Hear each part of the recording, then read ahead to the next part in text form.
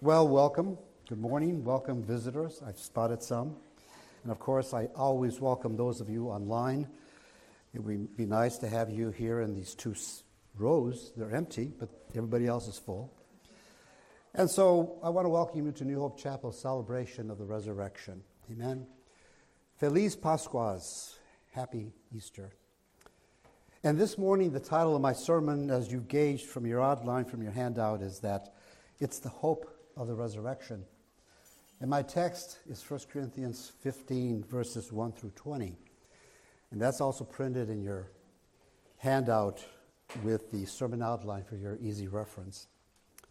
Now, this morning, I want you to take particular attention to God's Word in 1 Corinthians 15.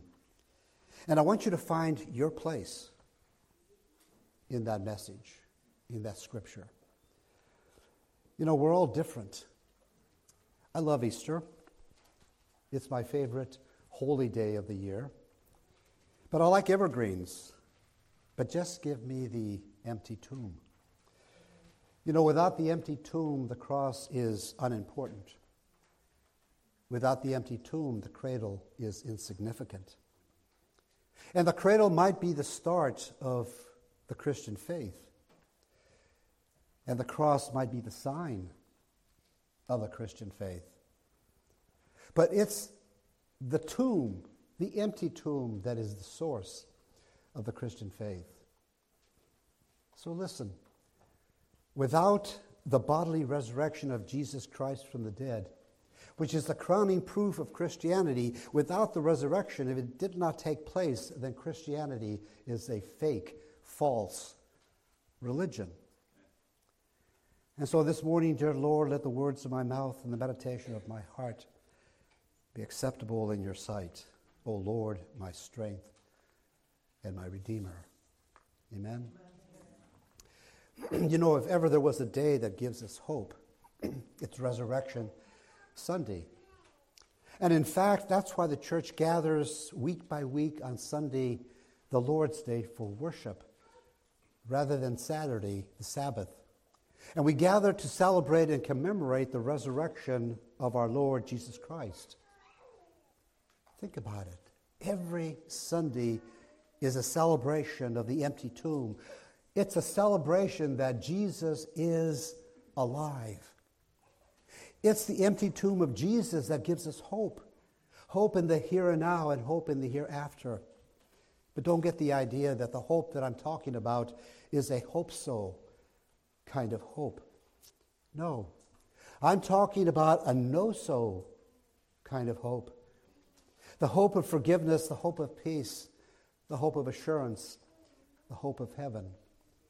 And that hope is centered in the person of our Lord and Savior, Jesus Christ.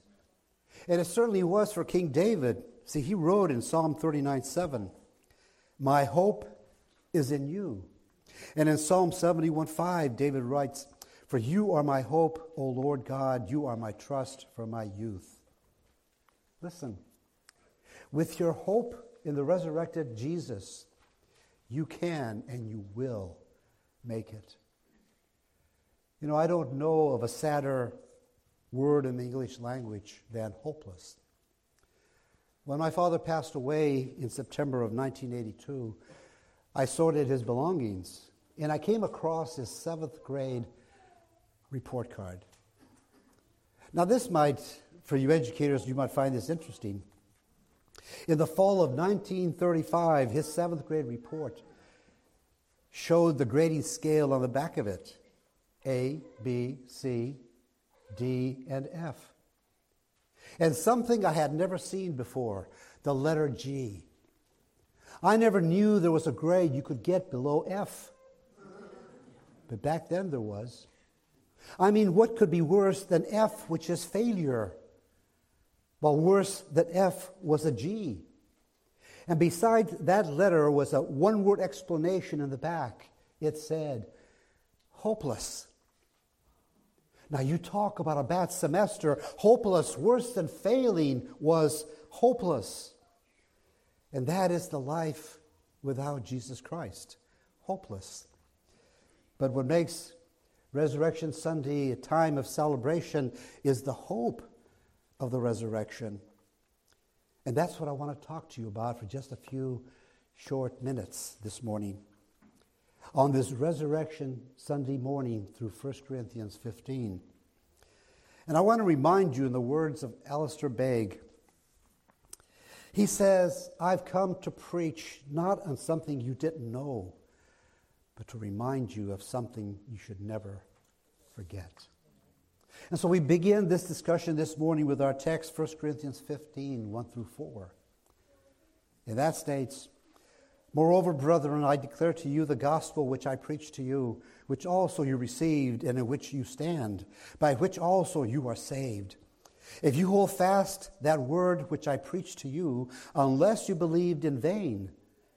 For I delivered to you, first of all, that which I also received, that Christ died for our sins according to the Scriptures, and that he was buried, and that he rose again the third day according to the Scriptures.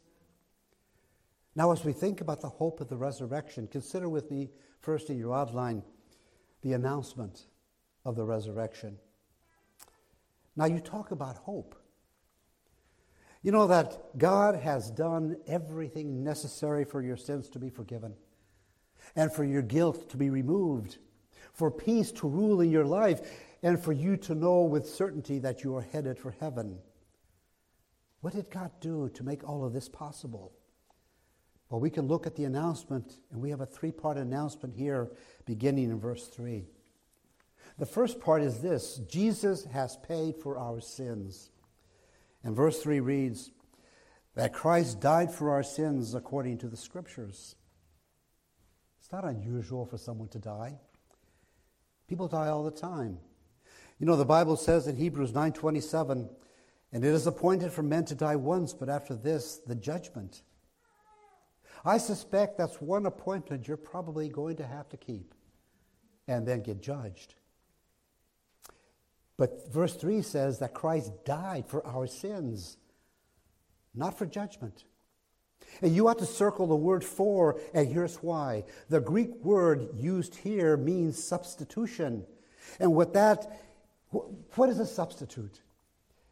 That's somebody who fills in for somebody else. And that is what Jesus did on the cross. He was your substitute and my substitute. He filled in for us. He took your place, my place. He died your death so that you might live his life. Amen. Again, verse 3 states that Christ died for our sins. Jesus paid the penalty for your sins before holy God. And he bled so that you might be forever blessed. He suffered that you might be forever saved, and he died that you might be forever delivered. If you think about that, you'll thank God for the hope of the resurrection. Again, verse 3 states, for Christ died for our sins according to the Scriptures. What Scriptures? The Old Testament Scriptures. For example, Isaiah 53, verses 5 and 6. Verse 5 states, but he was wounded for our transgressions. He was bruised for our iniquities. The chastisement for our peace was upon him, and by his stripes we are healed. Amen. By his stripes we are healed. Listen, not bodily healing, but spiritual healing. Spiritually from an everlasting death. That's why Isaiah keeps writing, verse 6. Listen, all we like sheep have gone astray. We have turned everyone to his own way, and the Lord has laid on him the iniquity of us all. That's damnation that we are saved and healed from, not broken bones or diseases. And also when Jesus died on the cross, 25 prophecies were recorded in the Old Testament, were literally fulfilled within hours of each other. And thank God for the hope of the resurrection. But there's more to this announcement. First, Jesus has paid for our sin. And next, part 2, Jesus has put away our sin. Our text, verse 4 states, and that he was buried. Jesus died, and he was buried. Isaiah 53:9 says, and they made his grave with the wicked. So what does the burial of Jesus have to do with the gospel? What does the burial of Jesus have to do with the hope of the resurrection? Well, listen to Jeremiah 31:34. For I will forgive their iniquity, and their sin I will remember no more. See, the word forgive means to put away. Do you see that? Jesus not only paid for our sins, he also put away our sins. It wasn't just Jesus that was buried in that tomb. Our sins were buried in that tomb with him. And that's a part of the hope of the resurrection, that Jesus Christ not only went to the cross for you, he went to the tomb for you. He not only took your place on the cross, he took your place in that tomb. And that's why the burial of Jesus was part of the announcement of the resurrection. For our sins were buried with Jesus in the tomb. And Jesus paid for our sin. And yes, Jesus put away our sin. But notice in verse 4 that Jesus prevailed over our sin. And that is part 3. And so again, verse 4 states, and that he was buried and that he rose again the third day according to the Scriptures. Listen, when Paul announced this in verse 3, that Jesus had died for our sins, he used the past tense. When he announced in verse 4 that Jesus was buried, again he used the past tense. But when he announced in verse 4 that Jesus rose again the third day, he uses the present tense. It could be translated, and that he rose again the third day, and he continues to be risen. In other words, this was not a physical resuscitation, it was a physical resurrection. Jesus is alive to die no more. And he was alive in that Sunday. He's alive on this Sunday, and he'll be alive next Sunday and all the days in between. We sing, we have a risen Savior who's in the world today. No resurrection, no Easter. No Easter, no hope. And let me show you what I mean. So in your outline, consider the absence of the resurrection. Now I want us to pick it up from verses 12 to 19, which I'll read. Now if Christ has preached that he has been raised from the dead, how do some among you say that there's no resurrection of the dead? But if there's no resurrection of the dead, then Christ is not risen. And if Christ is not risen, then our preaching is empty and your faith is also empty. Yes, and we are found false witnesses of God because we have testified of God that he raised up Christ, whom he did not raise, if in fact the dead do not rise. For if the dead do not rise, then Christ is not risen. And if Christ is not risen, your faith is futile. You're still in your sins. Then also those who have fallen asleep in Christ have perished. If in this life only we have hope in Christ, we are of all men the most pitiable. Suppose there had been no resurrection. Suppose Jesus Christ was still in the grave. Suppose we were living in the absence of the resurrection. That's what Paul is addressing in these verses. Verse 14 states, and if Christ is not risen, then our preaching is empty. 6 times Paul in these passages talks about if. For example, if there has been no resurrection, our preaching is empty. That means without purpose. I've wasted the last 28 years of my life studying, preparing, and preaching. I would have been better off playing golf this morning than to be up here preaching the Word of God if Jesus Christ is still in the grave. And you've wasted your time coming here every week, listening to the preaching every week, the preaching of God's Word, because there is no profit in preaching if Jesus is still in the grave. And also, listen, your faith is also empty. Verse 14 states clearly, and your faith is also empty. We all know Romans 10:9. If you confess with your mouth the Lord Jesus and believe in your heart that God has raised him from the dead, you shall be saved. You shall be saved That is, unless Jesus is still in the grave. After all, who wants to put their faith in a Jesus that is dead? Now, how do you know Jesus is the Son of God? How do you know that the Bible is true? I'll tell you. God brought Jesus Christ out of that tomb, and by doing so, he placed his stamp of approval on all that Jesus said and did. That's how. And we praise him for his confirmation. But without the resurrection, our preaching is empty, our faith is empty, and our witness of God is false. Consider verse 15. Yes, and we are found false witnesses of God because we have testified of God that he raised up Christ, whom he did not raise up, if in fact the dead do not rise. If there is the absence of resurrection and Jesus is still in the grave, it's not that we were merely mistaken. He's saying, no, you are false witnesses. Do you know what a false witness is? It's somebody who sits on the witness stand in a courtroom and knowingly and willingly perjures himself and becomes a liar. A false witness tells lies. Now somebody says, how do you know that the disciples were telling the truth about the resurrection of Jesus Christ? How do you know what Paul says, beginning in verse 5, is true? He said, he was seen by Cephas, and then by the 12.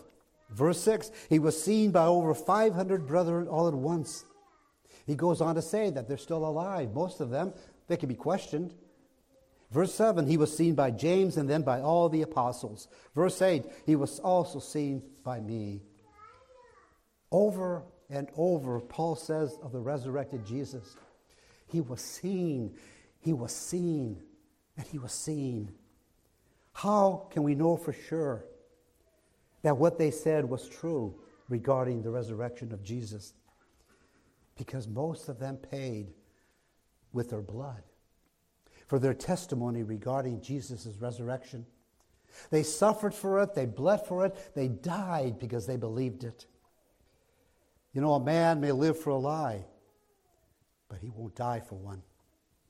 They said Jesus is alive, and because of that belief, they sealed their testimony with their lives.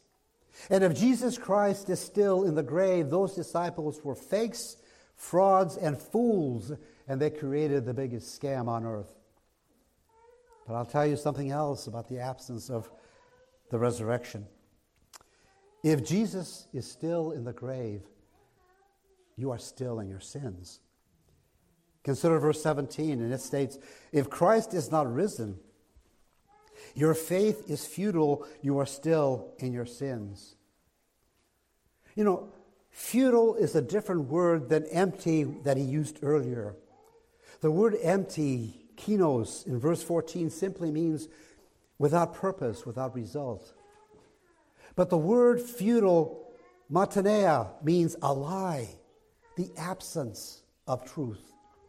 In other words, if Jesus is not risen, if Jesus is still in the grave, then your faith is a lie, and your faith has no truth in it.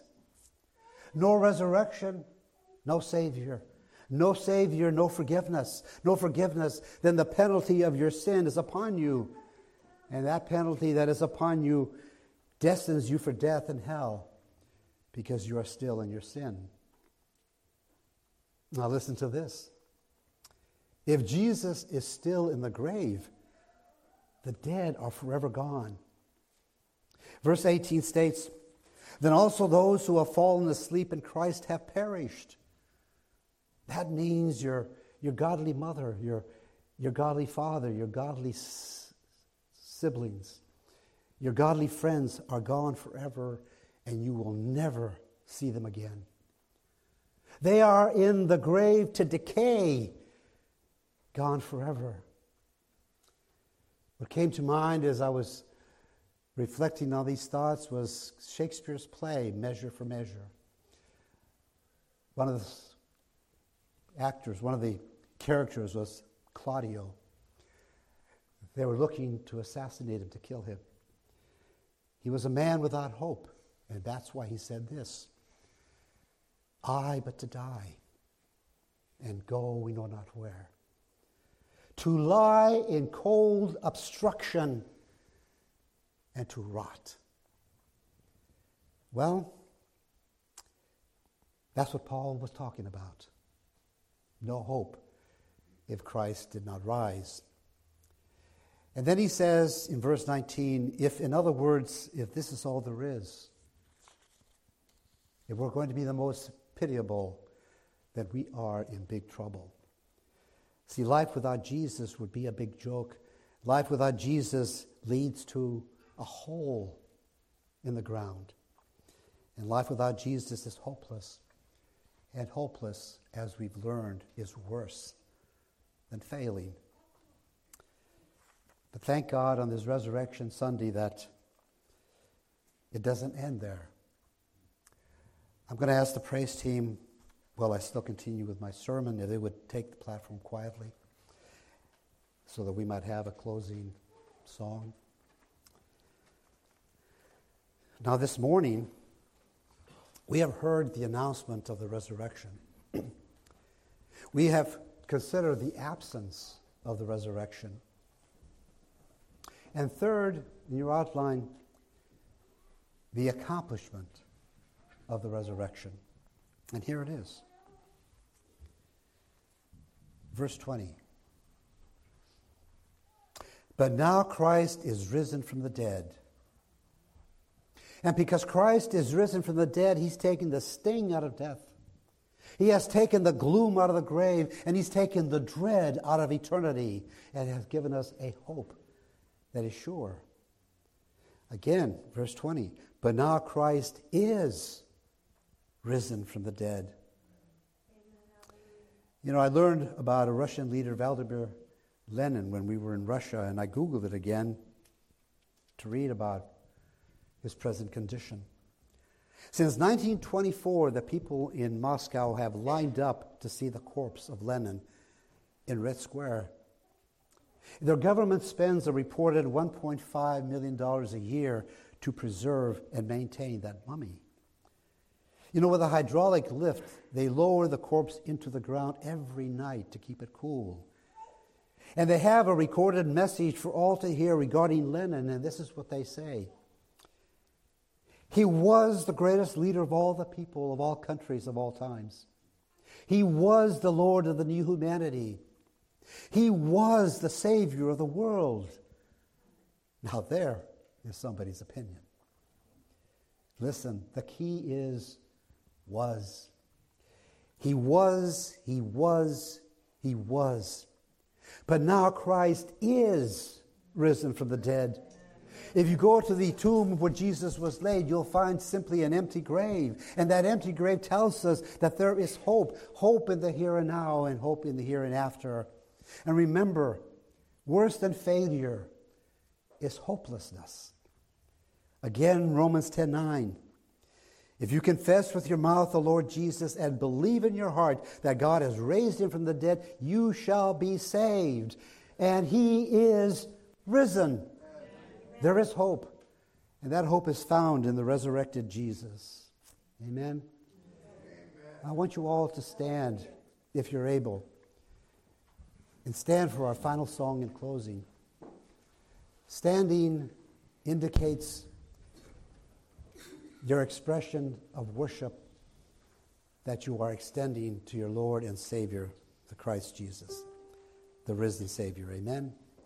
I serve a risen Savior, he's in the world today. I know that he is living, whatever men may say. I see his hand of mercy, I hear his voice of cheer. And just the time I need him, he's always near. He lives, he lives, Christ Jesus lives today. He walks with me and talks with me along life's narrow way. He lives, salvation to impart. You ask me how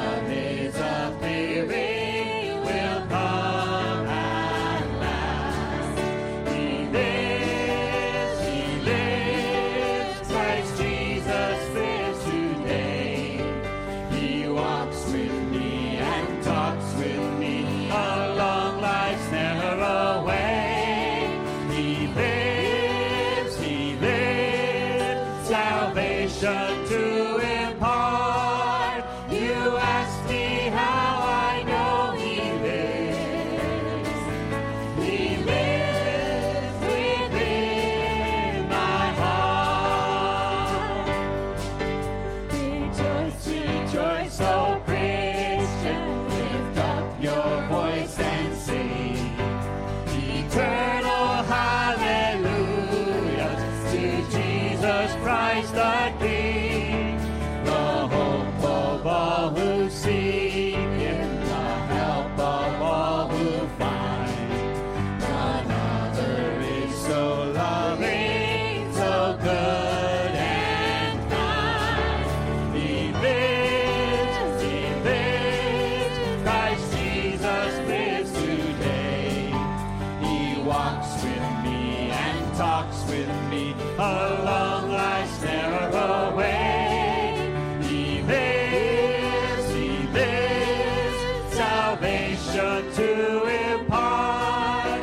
You ask me how I know He lives. He lives within my heart. He lives, Christ Jesus lives today. He walks with me and talks with me along life's narrow way. He lives, salvation to impart. You ask me how I know He lives. He lives within my heart.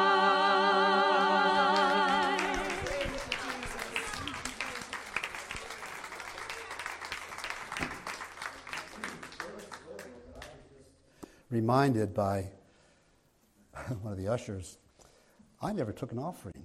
I was so excited about the fact that He had risen. That seems to be the most important topic. Woohoo! So, all of those of you online, send it in. The ushers are going to be standing in the back seeking alms. Each of them will have a little plate. Please take your offering to the back and drop it off before you leave. And one thing I was told to announce that there's dishes and food in the back in the fellowship hall. If they belong to you, the dishes or the food, take them home.